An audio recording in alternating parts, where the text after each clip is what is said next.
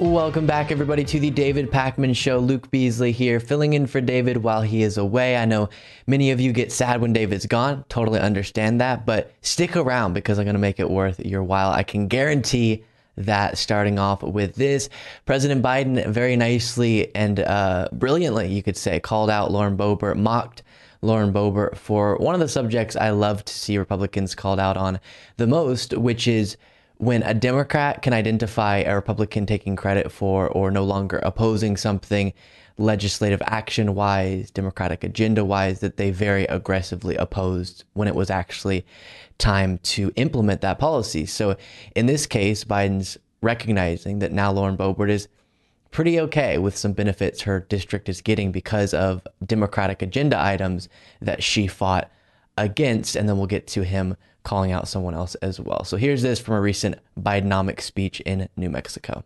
What Arcosa is doing here is part of much broader clean energy manufacturing. It's going to happen in big cities and rural communities as well. Like in Colorado, where CS Wind broke ground on what will be the world's largest wind tower manufacturing plant.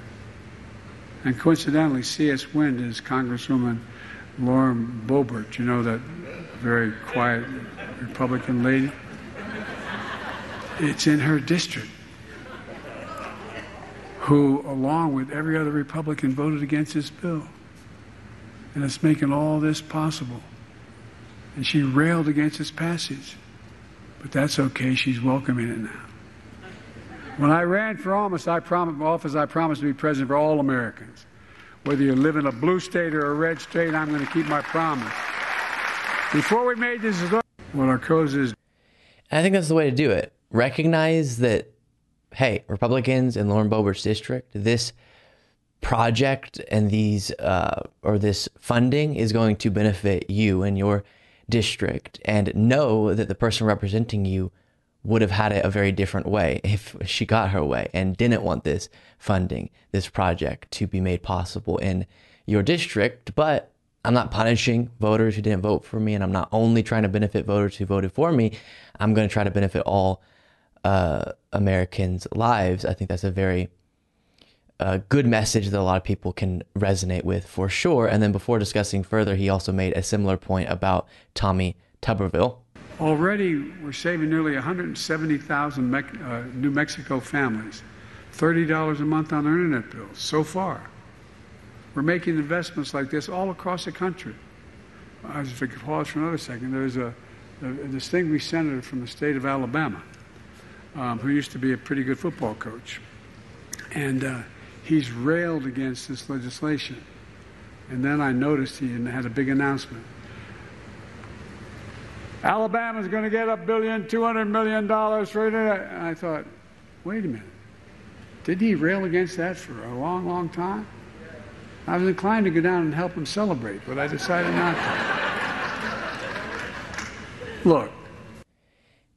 In one way, it's funny and a little jab you can make, but in another, it's so aggravating because anytime you point out these different either individual projects or just concepts of governing, such as progressive programs like Medicare, Social Security, that you know the conservative ideology both fought against and would fight against if this debate was coming up today, knowing that all of these things wouldn't be possible if the conservative ideology and whatever party it was manifesting in at that point in time got its way, is really aggravating and should be aggressively called out.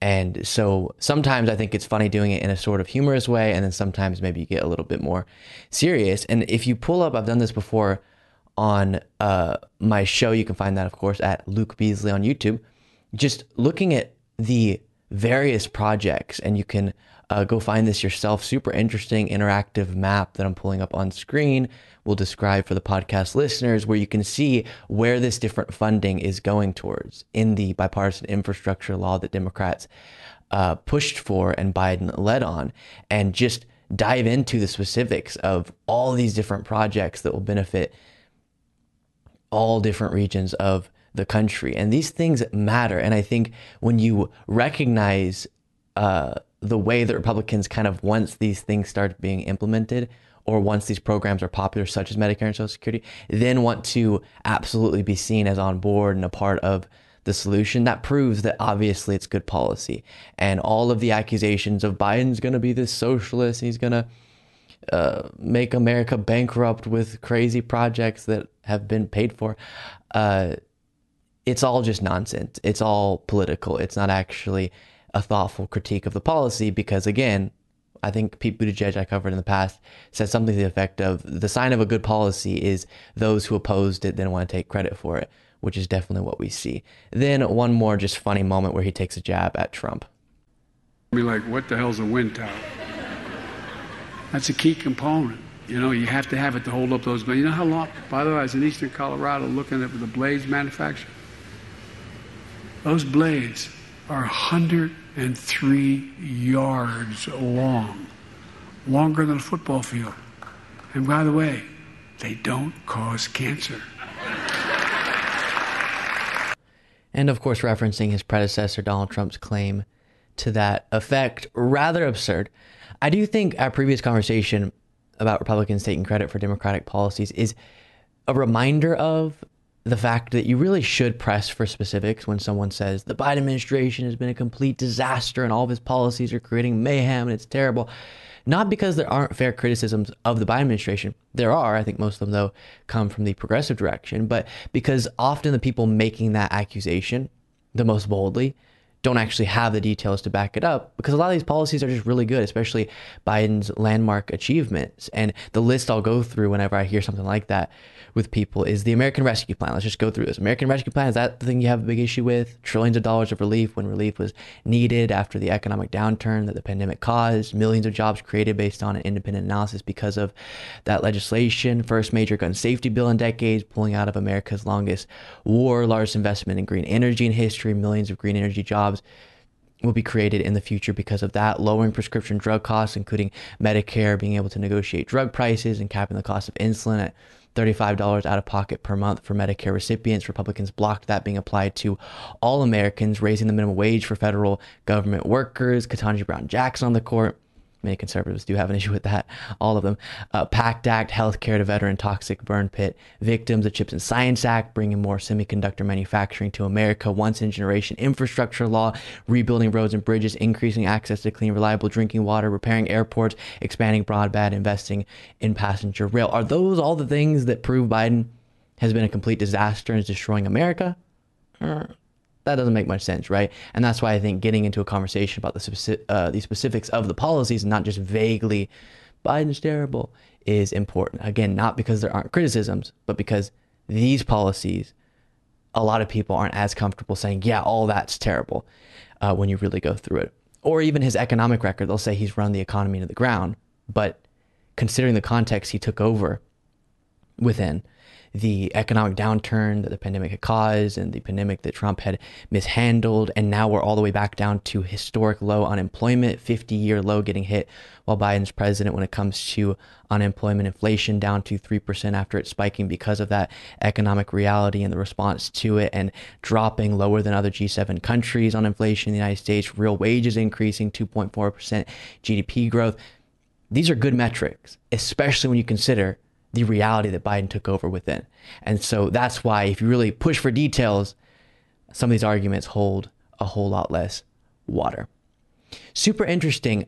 A retired federal judge, Michael Ludwig, who is known to be a conservative, is speaking out against Donald Trump and calling him out for the threat to democracy that he is. And I want to take this segment as an opportunity to walk through and look at a number of examples of conservatives either calling out Trump or debunking some of the talking points that people are dishonestly using to defend Donald Trump amid his third indictment. So first, here's Michael Ludwig calling Trump out as a threat to democracy. People to remember, Mr. Secretary, you're a Democrat, Judge Ludwig, you're a Republican, and you're working together on this. This is very bipartisan. Judge Ludwig, we will all remember when you testified before the January 6th Commission and you called Donald Trump, quote, a clear and present danger to American democracy. He is now 3 times indicted, potentially 4. He is by far the Republican frontrunner. Do you think he is still a clear and present danger to American democracy? I do, Poppy, more so today than he was last summer when I testified before the Congress of the United States for these obvious reasons. The former president has continued to insist and persist in his false claim that he had won the 2020 presidential election and that it was stolen from him. And his Republican allies and the Republican Party have joined him in that persistent claim to this day. So for the 2.5 years since January. And he continues, but we'll stop it there for the sake of time. He goes on to say that as he calls it, there being no Republican Party, but kind of the current state of the Republican Party is what is putting our democracy, quote, in grave peril, meaning that, yes, it's so dangerous that Trump tells these lies and did the things that he did based on the lies he was telling. And also, it is especially dangerous that the Republican Party doesn't push back, that now a massive portion of the party is just in lockstep with Donald Trump and at least, if not endorsing his lies, not condemning them as should be done. And so because of that, Trump's strength within the GOP continues to be what it is, which is incredibly dangerous when you have a side of our political process being convinced into believing that the only way an election can be fair is if their side wins. And the actions that justifies, as we're seeing laid out in the third indictment of Donald Trump, are horribly detrimental. And if Trump was successful, he would have overthrown a democratic process and blocked the lawful governmental process from proceeding. Luckily, he wasn't eventually successful, but it could change in the future. And that's why accountability, even legally, is so important. Then we get to Ty Cobb, who gets asked about this free speech defense of Donald Trump amid his third indictment. And this is Trump's former lawyer saying, no, that doesn't make any sense. He asked in an aspirational way. He went on to say, asking is not speech. It's not action. That's the heart of this, right? Speech versus action. Does that defense fly here? Not at all. I'm not aware of the aspirational defense or the free speech defense to a gang leader saying to two of his subordinates, I need you two to please rob a bank for me, and they do it. That's aspirational, but it leads to a crime. And that's exactly what Trump did with Pence. So in every way, that defense is ridiculous. If you haven't heard it lately, people defending Trump will say that he's being indicted for questioning the election or for claiming it was stolen or whatever it might be, when that's just not the case at all. In the indictment explicitly, it says that's not what Trump's being indicted for.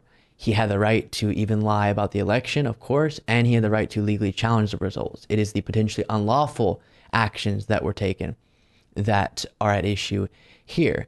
And so then on one end, it's the actions that are on the table that are at issue and the coordinated possible illegal conspiracy that was an effort to disenfranchise voters, overthrow a democratic process, block a lawful proceeding from going forward. And that is the center of this indictment. And also, if you're pointing to the instances in the indictment where he's using his speech to potentially direct people to take unlawful actions, yes, that's also something you can do.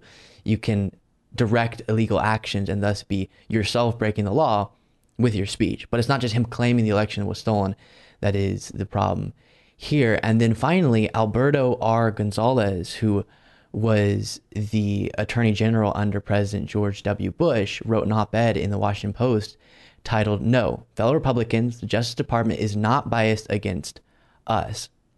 Last week, I watched a former president of the United States for the first time in history be arraigned in federal court for attempting to obstruct official proceedings and overturn the results of the 2020 presidential election. I found myself less troubled by the actions of former President Donald Trump than by the response of a significant swath of the American people to Trump's deepening legal woes.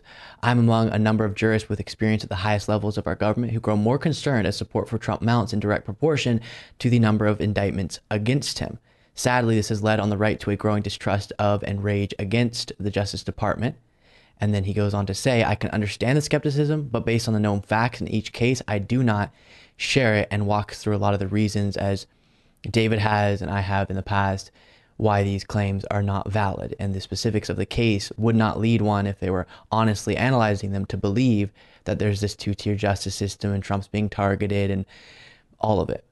And the job of the DOJ is to follow the facts. And yes, the facts as they followed them have led to a Republican being the one that is being focused on, but not because he's a Republican or because he's Trump, but because of what he potentially did that was unlawful. And so it's really important, even though individuals like the ones we just walked through with legal knowledge and a history of being within the GOP, or at least conservative, probably won't sway MAGA, it's still important that they speak out to try to move as many people as possible to understand this isn't some liberal attempt to take Trump down, but instead an example of Trump being held accountable for his possible violations of the law, which is what we should all, no matter our political persuasion, want the DOJ to do.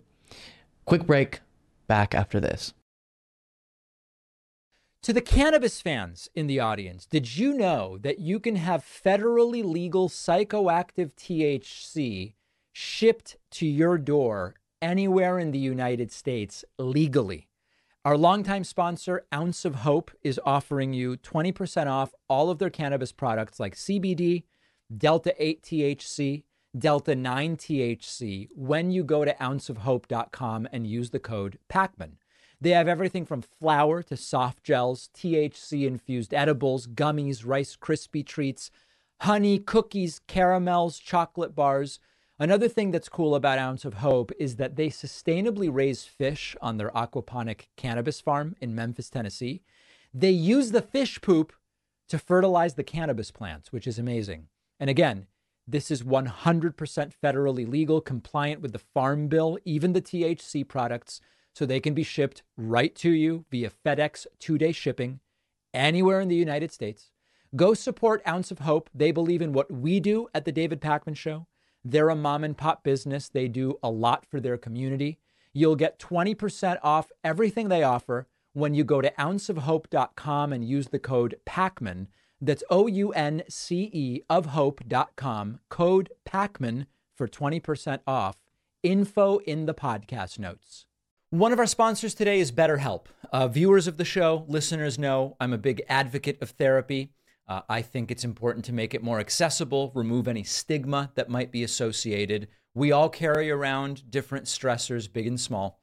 When we keep them bottled up, it can start to affect us negatively. And therapy is a safe space to get things off your chest, figure out how to work through whatever's weighing you down.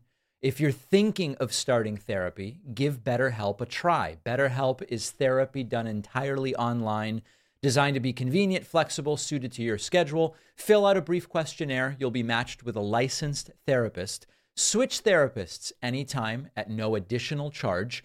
I'm a huge believer in talk therapy, and BetterHelp is making it more accessible to more people. You can even find a therapist who specializes in certain areas, which maybe you can't find where you are geographically. There are lots of great benefits to doing therapy online. Get it off your chest. Visit BetterHelp. Go to betterhelp.com/Pacman Show today to get 10% off your first month. That's betterhelp.com/Pacman Show. The link is in the podcast notes. Staying properly nourished is just so important to feeling your best every day. Our sponsor, AG1, makes it so simple. Just a single scoop of AG1 a day. You get 75 high-quality vitamins and probiotics from whole food sources. You're covered for the day. Half of Americans are deficient in vitamins A and C and magnesium. Not everybody has time to perfectly plan every meal. And I don't know that any of us want to be spending a whole bunch of money on endless different vitamins and supplements. AG1 just simplifies it, and it's more cost effective. I take a single scoop of AG1 in the morning before my coffee. Tastes great with water, but you can mix it, quite frankly, into anything you want. With that one scoop, I'm covered for the day, getting everything I want. It's easy, and it's a simple routine that works. Go to drinkag1.com/Pacman to get 5 free travel packs of AG1 plus a free 1-year supply of vitamin D. That's drinkag1.com/Pacman. The link is in the podcast notes. Welcome back, everybody, to the David Pakman Show. Luke Beasley here, filling in for David while he's away. You can find me at Luke Beasley on YouTube. Donald Trump did an interview on Newsmax with Eric Bolling. Yet another wild interview where Trump lashes out at Jack Smith, and now that he's expecting a fourth indictment out of Georgia, he's also been targeting Fani Willis, and we'll look at both those clips in just a moment. Truly dangerous stuff as he panics further about his legal troubles, and anyone who dares to try to hold him accountable for his possible violations of the law, he will make a target, starting off with this. The next question, Jack Smith. Yeah. Biden gets Merrick Garland to get Jack Smith to do these investigations of you. Deranged. She's like a No evidence of Biden being involved. deranged human being. Well, I watch this guy. What's his motivation? What's I think he's just a sick guy. He destroyed the lives of many people. He was overturned unanimously in the Supreme Court. I believe he's 0-5. In other words, he takes it to the end. He was involved with the IRS scandal, the big Lois Lerner IRS. That was him. That was his baby, where the government had to end up paying money, damages, and apologies all over the place, where they went after Christians and they went after incredible people. Jack Smith, he's like a deranged individual, and I think we're doing very well with that guy. But he's a sick puppy. And you know, you look at the boxes. I come under the Presidential Records Act. I'm allowed to do everything that you see. Biden didn't. Biden's got 1,850 boxes. He's got boxes in Chinatown. Now, Just a whole lot of nonsense that is, again, dangerous. I think, as I've mentioned before on my show now multiple times, it is the sign of someone who really can't defend the allegations effectively, really can't explain why the evidence being brought against him is illegitimate, because he only focuses on the person and tries to attack the character of the person and spews a bunch of nonsense about the person who dares to attempt to hold him accountable, not actually address the specifics, the details of the allegations because of how damning the evidence is being brought against him. Or when he does try to provide an illusion of addressing specifics, he just makes up arguments or addresses arguments that aren't even relevant to the conversation. And that definitely comes up with his third indictment, him saying, I'm being indicted for my freedom of speech, when it's not that at all. And the indictment explicitly outlined that that's not what he's being indicted for. Or with the first federal indictment in relation to his willful retention of national defense information, he'll say, everything I was doing was in accordance with the Presidential Records Act, and now they're indicting me for that, when in reality he's not being indicted for violating the Presidential Records Act, and he wasn't in compliance with the Presidential Records Act. So in both directions there, that doesn't make any sense whatsoever. Then he moves on to Fani Willis. You a fair shake? no, of course not. Look, I don't think the people of Georgia, where I did very well, and I won it the first time, and I won it, I think, by much more the second time.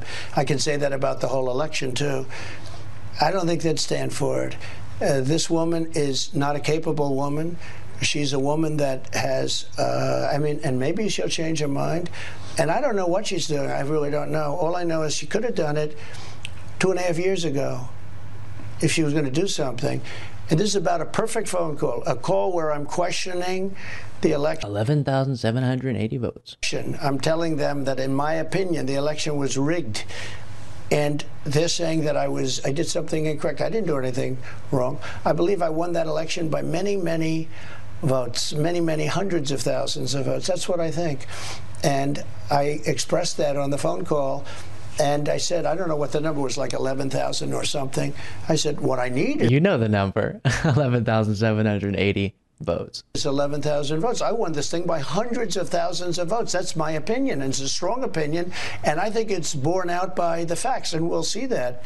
It's absolutely not, and that will prove itself when Eric Bolling at the end of the interview has to note that Newsmax doesn't necessarily endorse the opinions that Trump shared there and accepts the results of the 2020 election results. We'll get to that in a bit, but again, we haven't even seen, because Trump hasn't been indicted out of Fulton County yet, specifically what he would be charged with.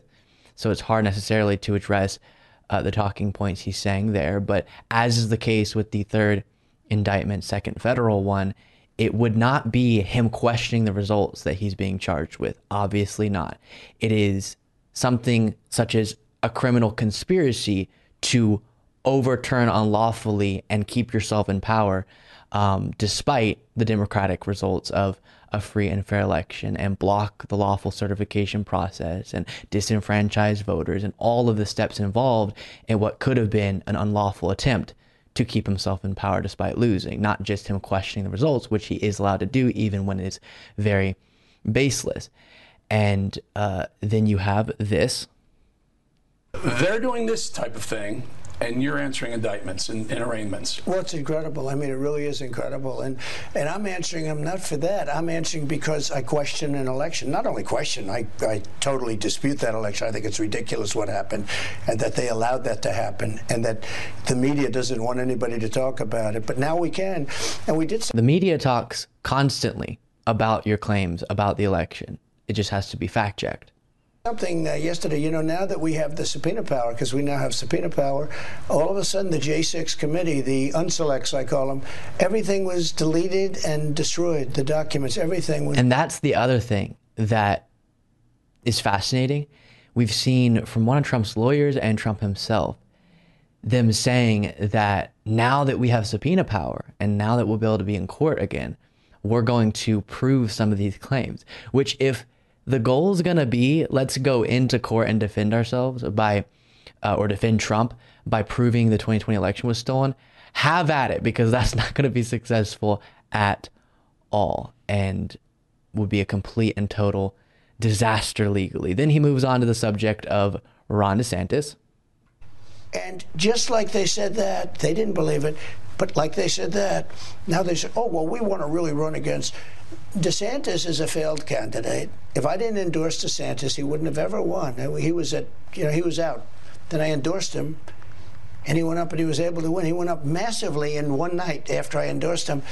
But he was a failed candidate. And you know what? He's a failed candidate again. He's got no personality. He's got nothing going, and he's dropped like a rock. I don't even think he's going to be 2 number long. I mean, somebody's going to come along, like maybe Tim Scott or somebody, and probably take his place. And probably this stops him in 28. You know, he could have walked into 28, maybe. You still have to campaign. You don't walk into anything. This is a tough world in politics. This is a nasty, nasty world, as we found out. Probably it's never been nastier than it is right now because we have. Because of you. So the talking point of DeSantis could have walked right into it in 2028. It's correct to say you don't know that for sure, but it will be fascinating to watch now that it's pretty clear Ron DeSantis is dropping, as he said, like a rock and is not going to be successful in this election cycle. It's going to be fascinating to watch how that affects his future in politics. Will MAGA forever be bitter with him? Will MAGA be relevant when he would try to go at it again? Or will he just kind of fade back into being a Republican governor and people are okay with him and he takes another shot at it later? That's something I'm very interested in. And because of his revealing of how dangerous he is as a candidate, as a governor, in an attempt partly to make MAGA like him more. And that hasn't been successful making them love him, but it has been successful at least in revealing to us how dangerous he really is. Hopefully that will be remembered if he takes another shot at it later on. I really do hope that's the case. And then Eric Bolling at the end of the interview has to say this. Oh, we thank you. The American people thank you. I thank you, Newsmax. Thank you. Thanks. And great job, great success. You're doing a fantastic job. Thank you, very Mr. much. President. Thank you. All right, folks, now just a note, Newsmax has accepted the election results as legal and final. Oh. There's that Dominion lawsuit fear rippling through the media where he goes, we've accepted the election results as legal and final, which is kind of the legal version of Joe Biden's the president. Whenever people will get asked who are sort of election deniers or don't want to make election deniers mad, do you accept the results of the 2020 election? They'll say, Joe Biden's the president. Yeah, but we're asking, do you accept that that's the legitimate result and there wasn't widespread voter fraud, there wasn't outcome determinative voter fraud? Do you accept that? And they'll go, Joe Biden was president, just continue saying that. Same thing there. Newsmax has accepted the election results as legal and final. Okay. I don't know if that's exactly as far as you should go, but you're trying to protect yourself. very interesting. Make sure you're subscribed to the David Pakman Show as you're watching this channel, and go hop over and check out my show at Luke Beasley on YouTube. Well, you've probably heard that Kevin McCarthy is now on board with the idea of an impeachment inquiry into President Joe Biden based on the rather baseless accusations against President Biden from Republicans, as James Comer has tried to prove unsuccessfully, of him being bribed. And I know David has walked through extensively the kind of one embarrassment after another as Republicans try to prove this, again, unsuccessfully. But despite the lack of success of the House Oversight Committee investigation into these claims, Kevin McCarthy is still charging forward with an impeachment inquiry. Interestingly, though, things aren't going well already for Kevin McCarthy, and there are some more moderate Republicans who are saying, I don't know about this. Do we have enough evidence to really move forward with this? First, here's Kevin McCarthy floating this idea. We don't do it for political purposes. We follow the Constitution. That's exactly what was played out during the Nixon administration in Congress. They voted to have an impeachment inquiry. And I raised it on this show not long ago that because the actions of the Biden administration withholding information, that would rise to the level where we'd need impeachment inquiry to give the strength of the Congress to get the information that we need to give to the American public. So there's the Speaker of the House, head of the Republican Party, saying that, which you would think would indicate there's some support, enough support within his party to really do this. But as NBC News reports, vulnerable Republicans aren't sold on impeaching Biden. They have mixed feelings about whether to launch a formal inquiry, but they broadly agree the GOP doesn't have enough evidence to impeach him. Their votes will be decisive. House Speaker Kevin McCarthy faces unease within his ranks about impeaching President Joe Biden, with some politically vulnerable and centrist Republicans indicating they don't believe there's enough evidence to take such a drastic step. Those Republicans are also conflicted about whether to launch a formal inquiry, typically the first step before impeachment proceedings, and their anxieties highlight the practical and political dilemmas that McCarthy and GOP leaders will have to navigate. It talks about how the far-right hardliners definitely want this and are pushing McCarthy to do it, but then you have quotes from, for example, Mike Lawler saying impeachment should not be political by any stretch. We've seen what happens when Congress acts in a political matter. It does not serve the interest of the American people in any way. And then the question to me right now is, do the investigations, are they producing enough facts and evidence that warrant taking it to the next step? I don't think it's there at the moment, but these committees are doing their job. I don't disagree with that. And then you have other quotes, for example, here from Don Bacon saying stuff about the president. He thinks that Biden was more involved with his son's business dealings than he admitted, but it's, quote, too early for a formal impeachment inquiry.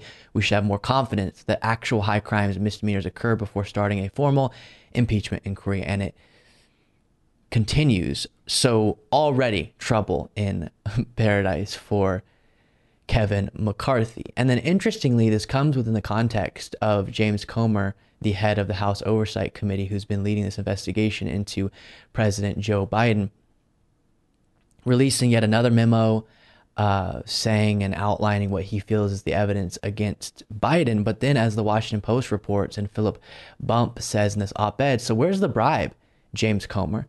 It has now been more than 3 months since House Oversight Committee Chairman James Comer and Senator Charles E. Grassley issued a release in which they accused President Biden of having been allegedly engaged in a bribery scheme with a foreign national. And it outlines the accusation that has been covered extensively on this show and mine. But the issue is, as Comer released a new assessment of payments made to Hunter Biden, Archer, and others while Biden and Archer were in business together, none of them were shown to have gone to Joe Biden, as has consistently been the case. And time again, as this op-ed nicely walks through, the promises they've made about what they're going to prove just hasn't actually occurred. And so then it becomes more and more obvious that you're not following the evidence. You're not following the facts. You're just trying to find some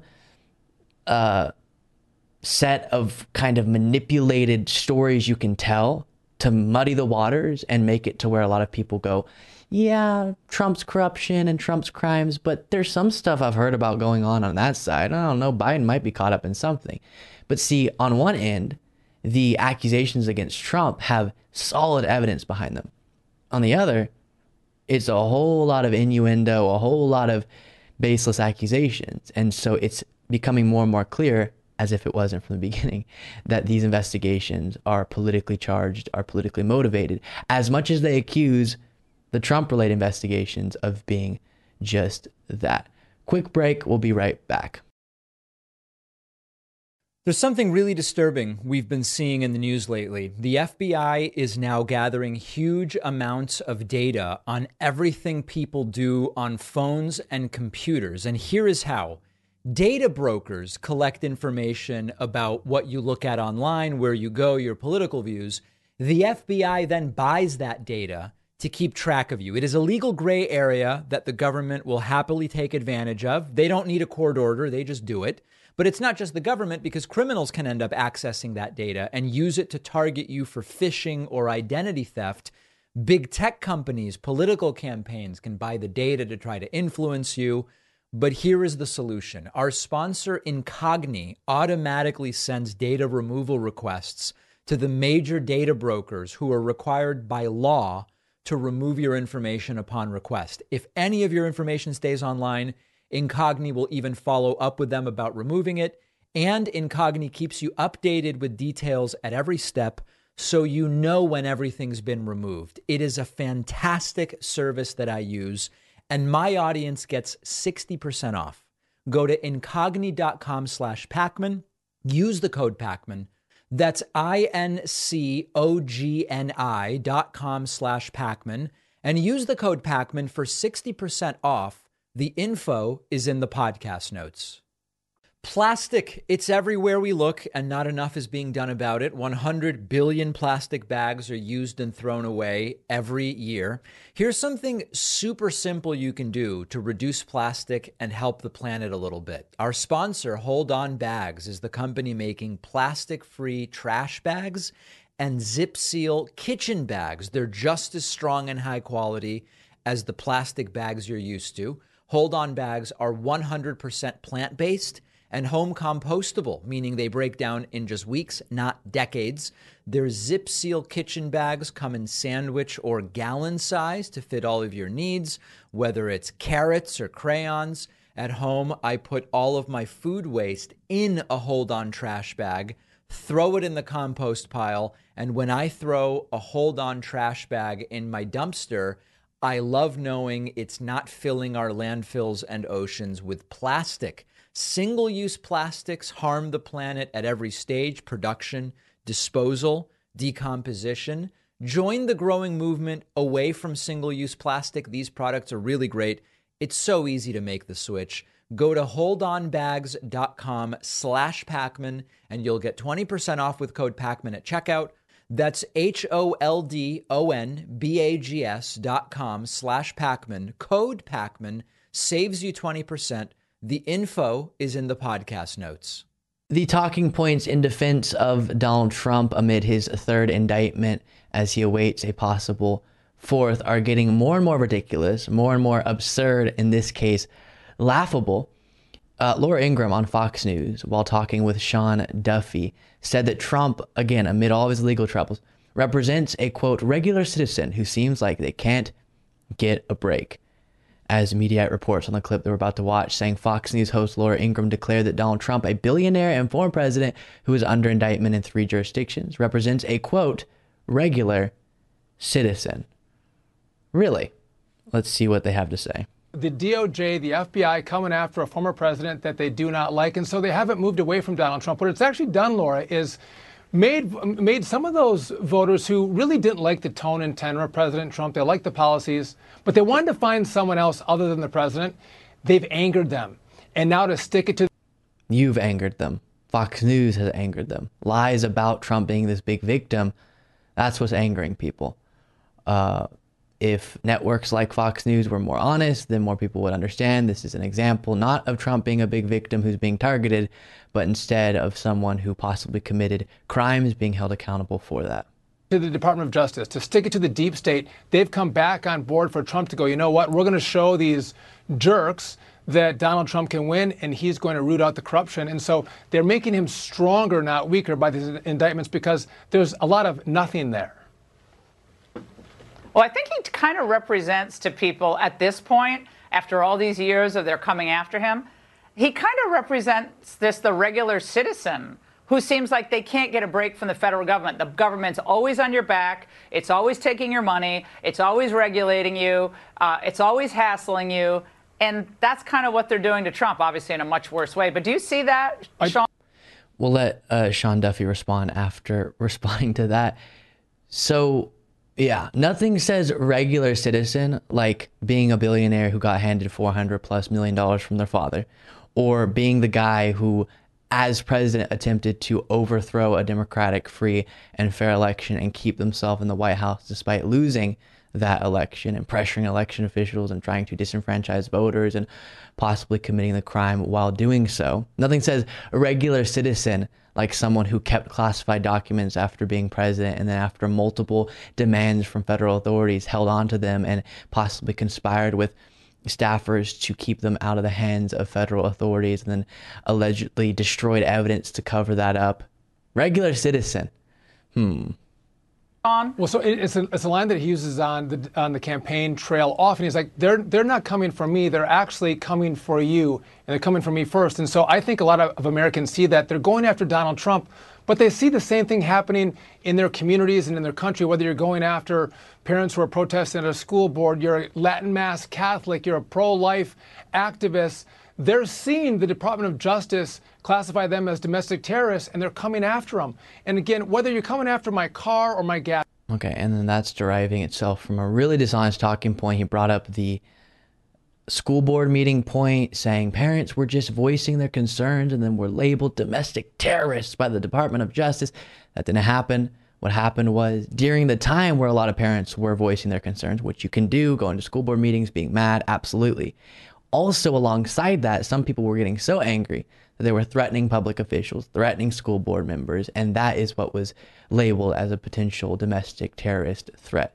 Yes, if you make violent threats that could be followed through on, you might be labeled as that by the Department of Justice, which is what we should want them to do. Make sure public officials are safe and people aren't having their lives threatened. But continuing.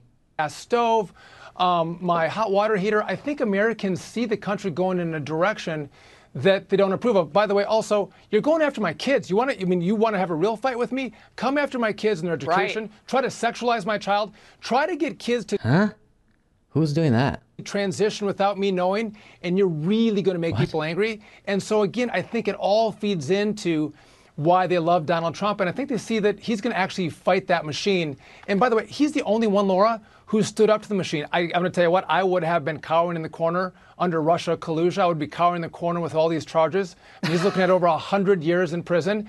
And the man continues to stand strong. He appears to be upbeat. And then the idea that because Trump is being accused of all of these different crimes and thus having to interact with the Department of Justice and with the federal government in that particular way, he's best suited to fight back against the deep state or something makes absolutely no sense, because the mission will be, and he's made this very clear, retribution. It's going to be a victimhood presidency of him trying to get back at all the people he feels victimized by, even though, again, it's him being held accountable. That's it. That's what we're seeing. And if there were less lies being paraded on networks like Fox News, more people would understand that, and we would have a less hot temperature right now in the country when it comes to this subject. And interestingly, I wish people recognize this, but Trump sees this whole presidential run as his only shot of getting out of accountability. And so all the people supporting him are really just assisting in and a part of Trump's run away from accountability and his attempt to block that from and prevent that from happening. And so all those donations, $40 million spent this year from his campaign on his legal fees, it's all in service of that, instead of in service of what we should want candidates to be focused on, which is putting forward a policy agenda that is aimed at benefiting the lives of the people they want to be their constituents. But that's not what Trump's run is about. It's about him. And so all the conversations, as we see when we go through these interviews and these speeches, are about him and him being this big victim, instead of about how he will, if he became president, benefit the lives of Americans, which we know won't happen. And I wish more people saw that. Make sure you are subscribed to me on YouTube at Luke Beasley. We talk a lot about, I know David does and I do on our respective shows, the lies that are told about Biden weaponizing the DOJ and Trump being wrongfully targeted and prosecuted, and it's all terrible and Trump's a big victim. And it's important to call those out because of the dishonesty on its face, and because we want to be accurate and we want to be honest and we want to correct people when they're not being those things. And it's aggravating and rhetorically it's enraging, but it also has real world consequences, these lies. And it's important to note that as well. As media reports, I have an example of this for you. Quote, "Time is right for a presidential assassination. Utah man who threatened to kill Biden and Trump prosecutors shot dead in FBI raid." So he had been threatening those trying to prosecute Trump and Biden. FBI agents shot and killed a Utah man during a raid on Wednesday morning after he allegedly threatened President Joe Biden and federal prosecutors with assassination. The raid happened hours before Biden was expected to land in the state. According to the FBI, special agents attempted to serve Craig Robertson a warrant in Provo when the shooting happened at 6:15 a.m. The Associated Press noted that the complaint alleged that Robertson mentioned presidential assassination and made threats against Manhattan District Attorney Alvin Bragg, Attorney General Merrick Garland, and New York Attorney General Letitia James. And you know the common thread through those people is all being individuals that have become targets of Donald Trump's dishonest rhetoric, and he's called them enemies for trying to, or something to this effect, wrongfully prosecute him. That is how they're identified in the minds of his supporters. And so then you have, based on this, Robertson putting on Facebook, "The time is right for a presidential assassination or two. First Joe, then Kamala." He was facing 3 criminal counts: interstate threats, threats against the president, and influence, impeding, and retaliating against federal law enforcement officers by threat. And I can't even read this particular quote. It's so vile. But to jump around to a few of these, he said, "I hear Biden is coming to Utah, digging out my old ghillie suit and cleaning the dust off the M24 sniper rifle. We're done here." Oh, that's so. Then before reading more of these quotes, he was confronted by FBI agents before they had a warrant. They came to his home and he said, after a little bit of an exchange, "We're done here, don't return without a warrant." So then they came back with an arrest warrant, and then it ended in him being shot based on a confrontation presumably that took place. Then it was written on Facebook by him, "Perhaps Utah will become famous this week as the place a sniper took out Biden, the Marxist." And again, there is more, but it is so vile, I don't think I would read it on this show. So violent threats being made toward the exact people that lies are constantly being told about when it comes to the prosecution of Trump. Trump is being held accountable for his possible violations of the law, and a lot of people are believing that is some huge wrong, that Trump is being victimized in some terrible way. And believing that so far to then make threats like this. And then based on FBI agents serving an arrest warrant, a life is lost. Craig Robertson shot and killed. Now, I don't have a whole lot of specifics. We don't right now about how this went down. And is it conceivable that the FBI agents did something wrong on their part and escalated it too much? Absolutely. That's always possible. Right now, there's no indication of that. So I'm presuming that the death was not wrongful in the way that the arrest warrant was being served. But still a tragedy based on the fact that he didn't have to buy into the lies that justified in his mind these threats. And of course, the FBI is going to have an interest in checking in on people and holding people to account when they make threats like that are so severe and so explicit as he was outlining on social media to make sure the president is safe. And again, it's a tragedy that it led to what it led to, but it didn't have to. And so on one end, when you think about the way that these lies manifest into real world damage, you can have public officials, the people being lied about, threatened, as was happening, and their lives hurt and their families' lives hurt. And then you can also have those buying into the lies, as we're seeing here, then having their lives lost or their lives hurt. Ashley Babbitt, another example of this. Because of the lies, Ashley Babbitt did the thing she did, and it led to what it did. And so it's all horrible.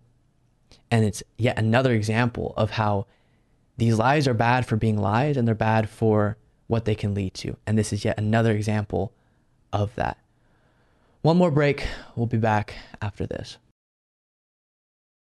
30 million trees are destroyed every year for toilet paper in the U.S. alone. So toilet paper is a big contributor to deforestation and climate change. Our sponsor, Real Paper, makes toilet paper from bamboo. Bamboo plants keep growing, which means no deforestation. Bamboo also absorbs 5 times as much carbon from the atmosphere as pine trees.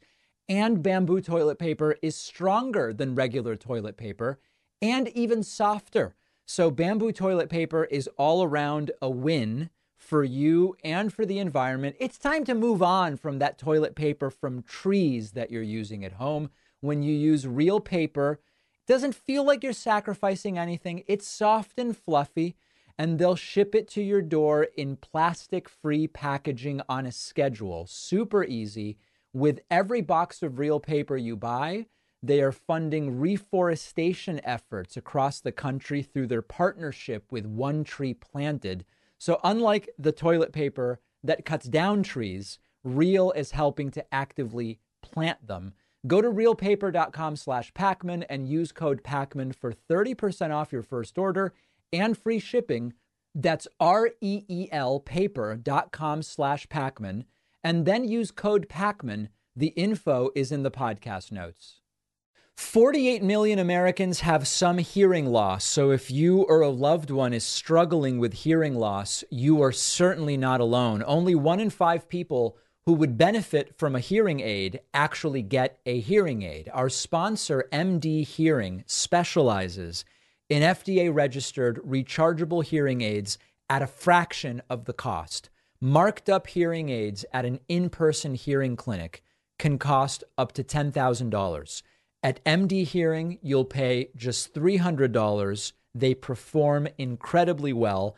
I have a family friend who's tried a variety of hearing aids. She recently switched to MD Hearing, couldn't be happier, loves them. You take their free online hearing test. Their world-class team of licensed audiologists will advise you how to set up your device. Your audiologist is there to provide ongoing support by video call or text. And MD Hearing's new model, the Neo, is their smallest hearing aid ever. No one will even know it's there. Simply go to mdhearing.com, use the code Pacman to get any pair of hearing aids for just $150 each. They will throw in a free charging case. That's M as in Michael, D as in Daniel, hearing.com. Then use code Pacman to get hearing aids for just $150 each, and you'll get a free charging case. The info is in the podcast notes. Welcome back, everybody, to the show. Luke Beasley here, filling in for David while he is away. You can find me at Luke Beasley on YouTube. I have a moment here for you from Fox News that is so ridiculous, my goodness. So prepare yourself. Responding to what this Fox News contributor is responding to is President Biden doing an interview on the Weather Channel. And it makes sense that he would do this type of interview on the Weather Channel. It has to do with his visit to the Grand Canyon and a decision he's made on that front. But in response to this interview, this Fox News contributor, Charlie Hurt, floats such a bonkers theory about why Biden went on the Weather Channel. So that's what we'll get to. But first, the context on this from ABC News. Biden creates new national monument near Grand Canyon, citing tribal heritage and climate concerns. Declaring it good not only for Arizona, but for the planet, President Joe Biden on Tuesday signed a national monument designation for the Greater Grand Canyon, turning the decades-long visions of Native American tribes and environmentalists into reality. Coming as Biden is on a 3-state Western trip, the move will help preserve about 1,562 square miles just to the north and south of Grand Canyon National Park. It encompasses canyons, plateaus, and tributaries that feed a range of plants and wildlife, including bison, elk, desert, bighorn sheep, and rare species of cactus, and is Biden's 5th monument designation. So there we go. And it makes sense that kind of within that context, he might go on the Weather Channel and discuss this, making environmentalists happy with this action and Native American tribes. Great, great, great. But that's not how Charlie Hurt on Fox News perceived this. Instead, he said this. But the whole thing, I think, was a laugh and a wink and trying to make a mockery of the fact that, if you remember, Dan Goldman said that the only thing that Joe Biden talked about with Hunter Biden and all of his business partners was the weather. And so I think that this is a secret signal to all of the business partners that we're going to stick with the story about the weather. Now, Jesse Waters is laughing, which makes it sound more reasonable, as if they're both in on this joke.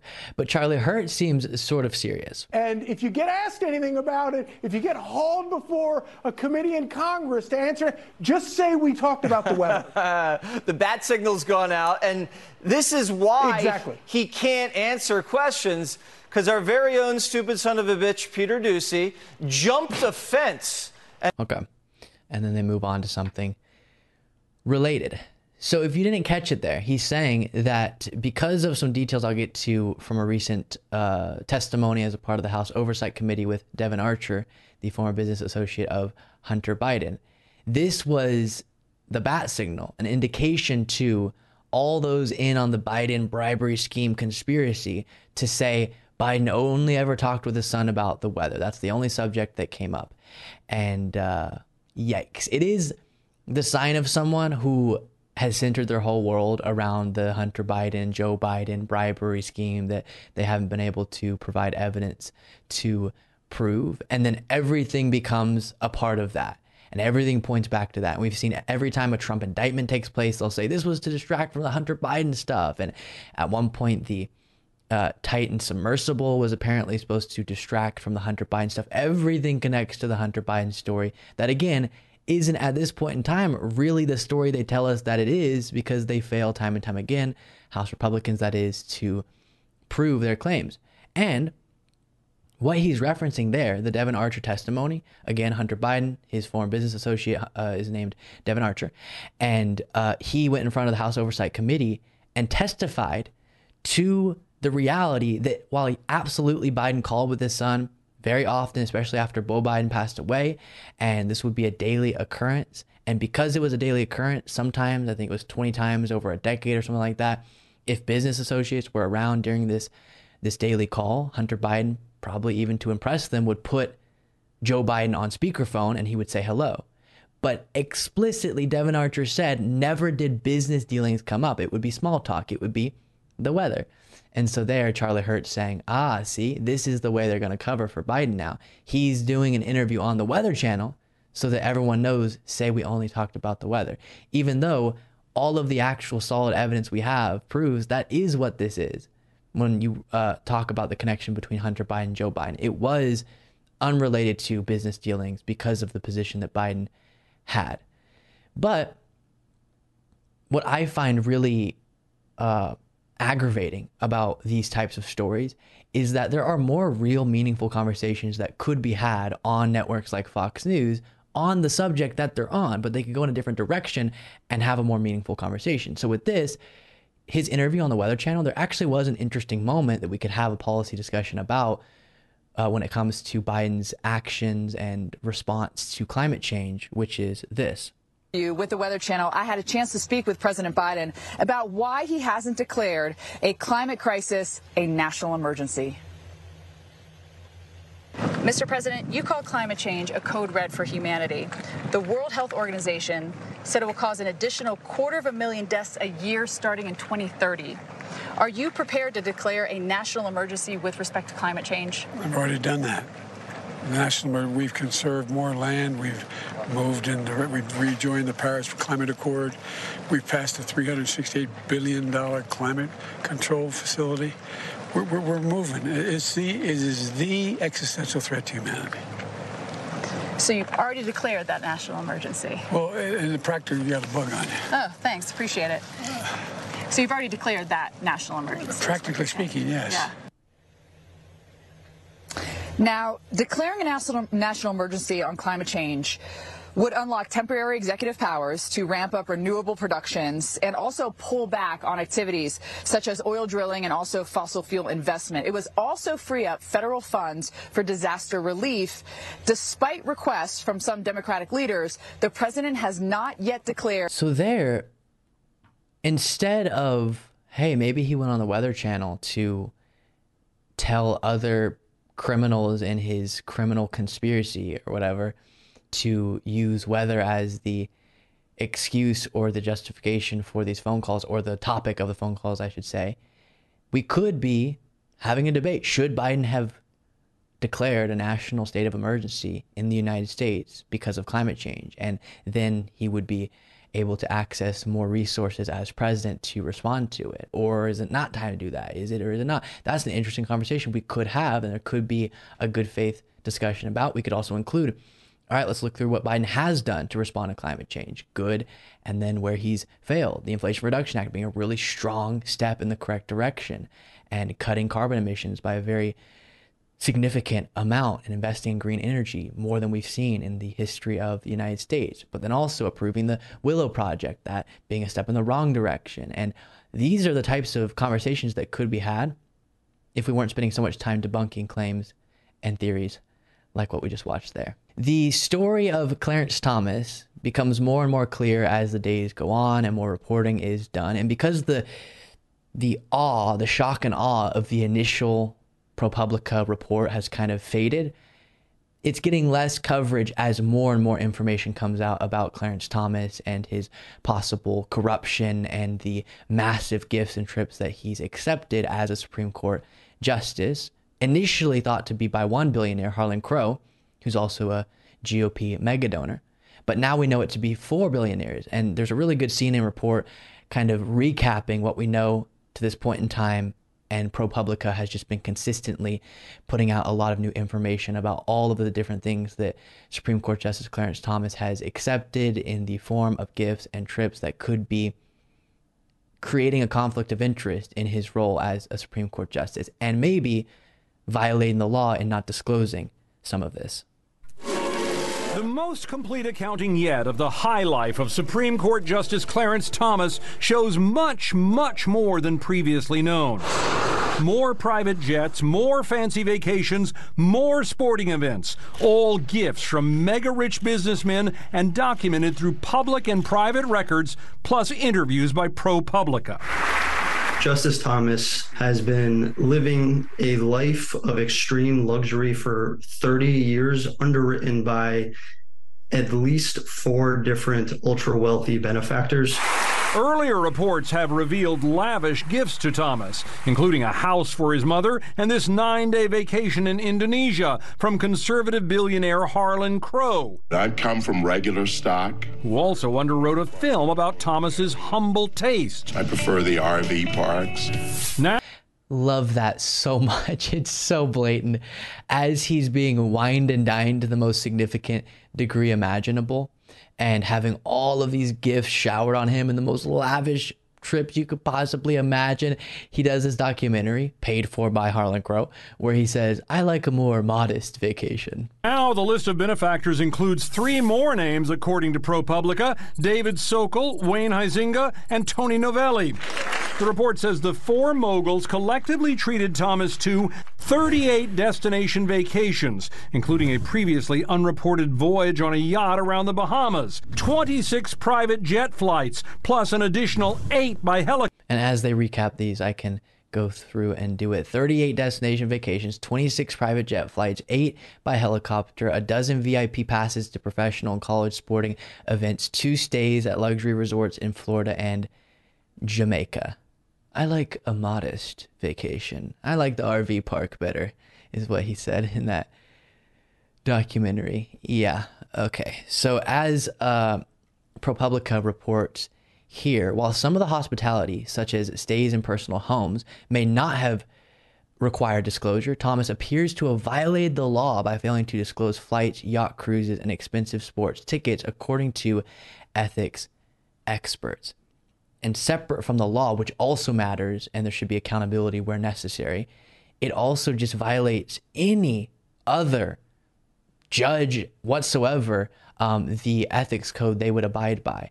And of course, he should be disclosing and avoiding those types of situations that can cause a conflict of interest. Because if you think about this just being completely allowed, then this will be the way that special interest groups and wealthy and powerful individuals try to leverage their power with a Supreme Court justice to have them rule more in the favor of that entity or individual's special interest.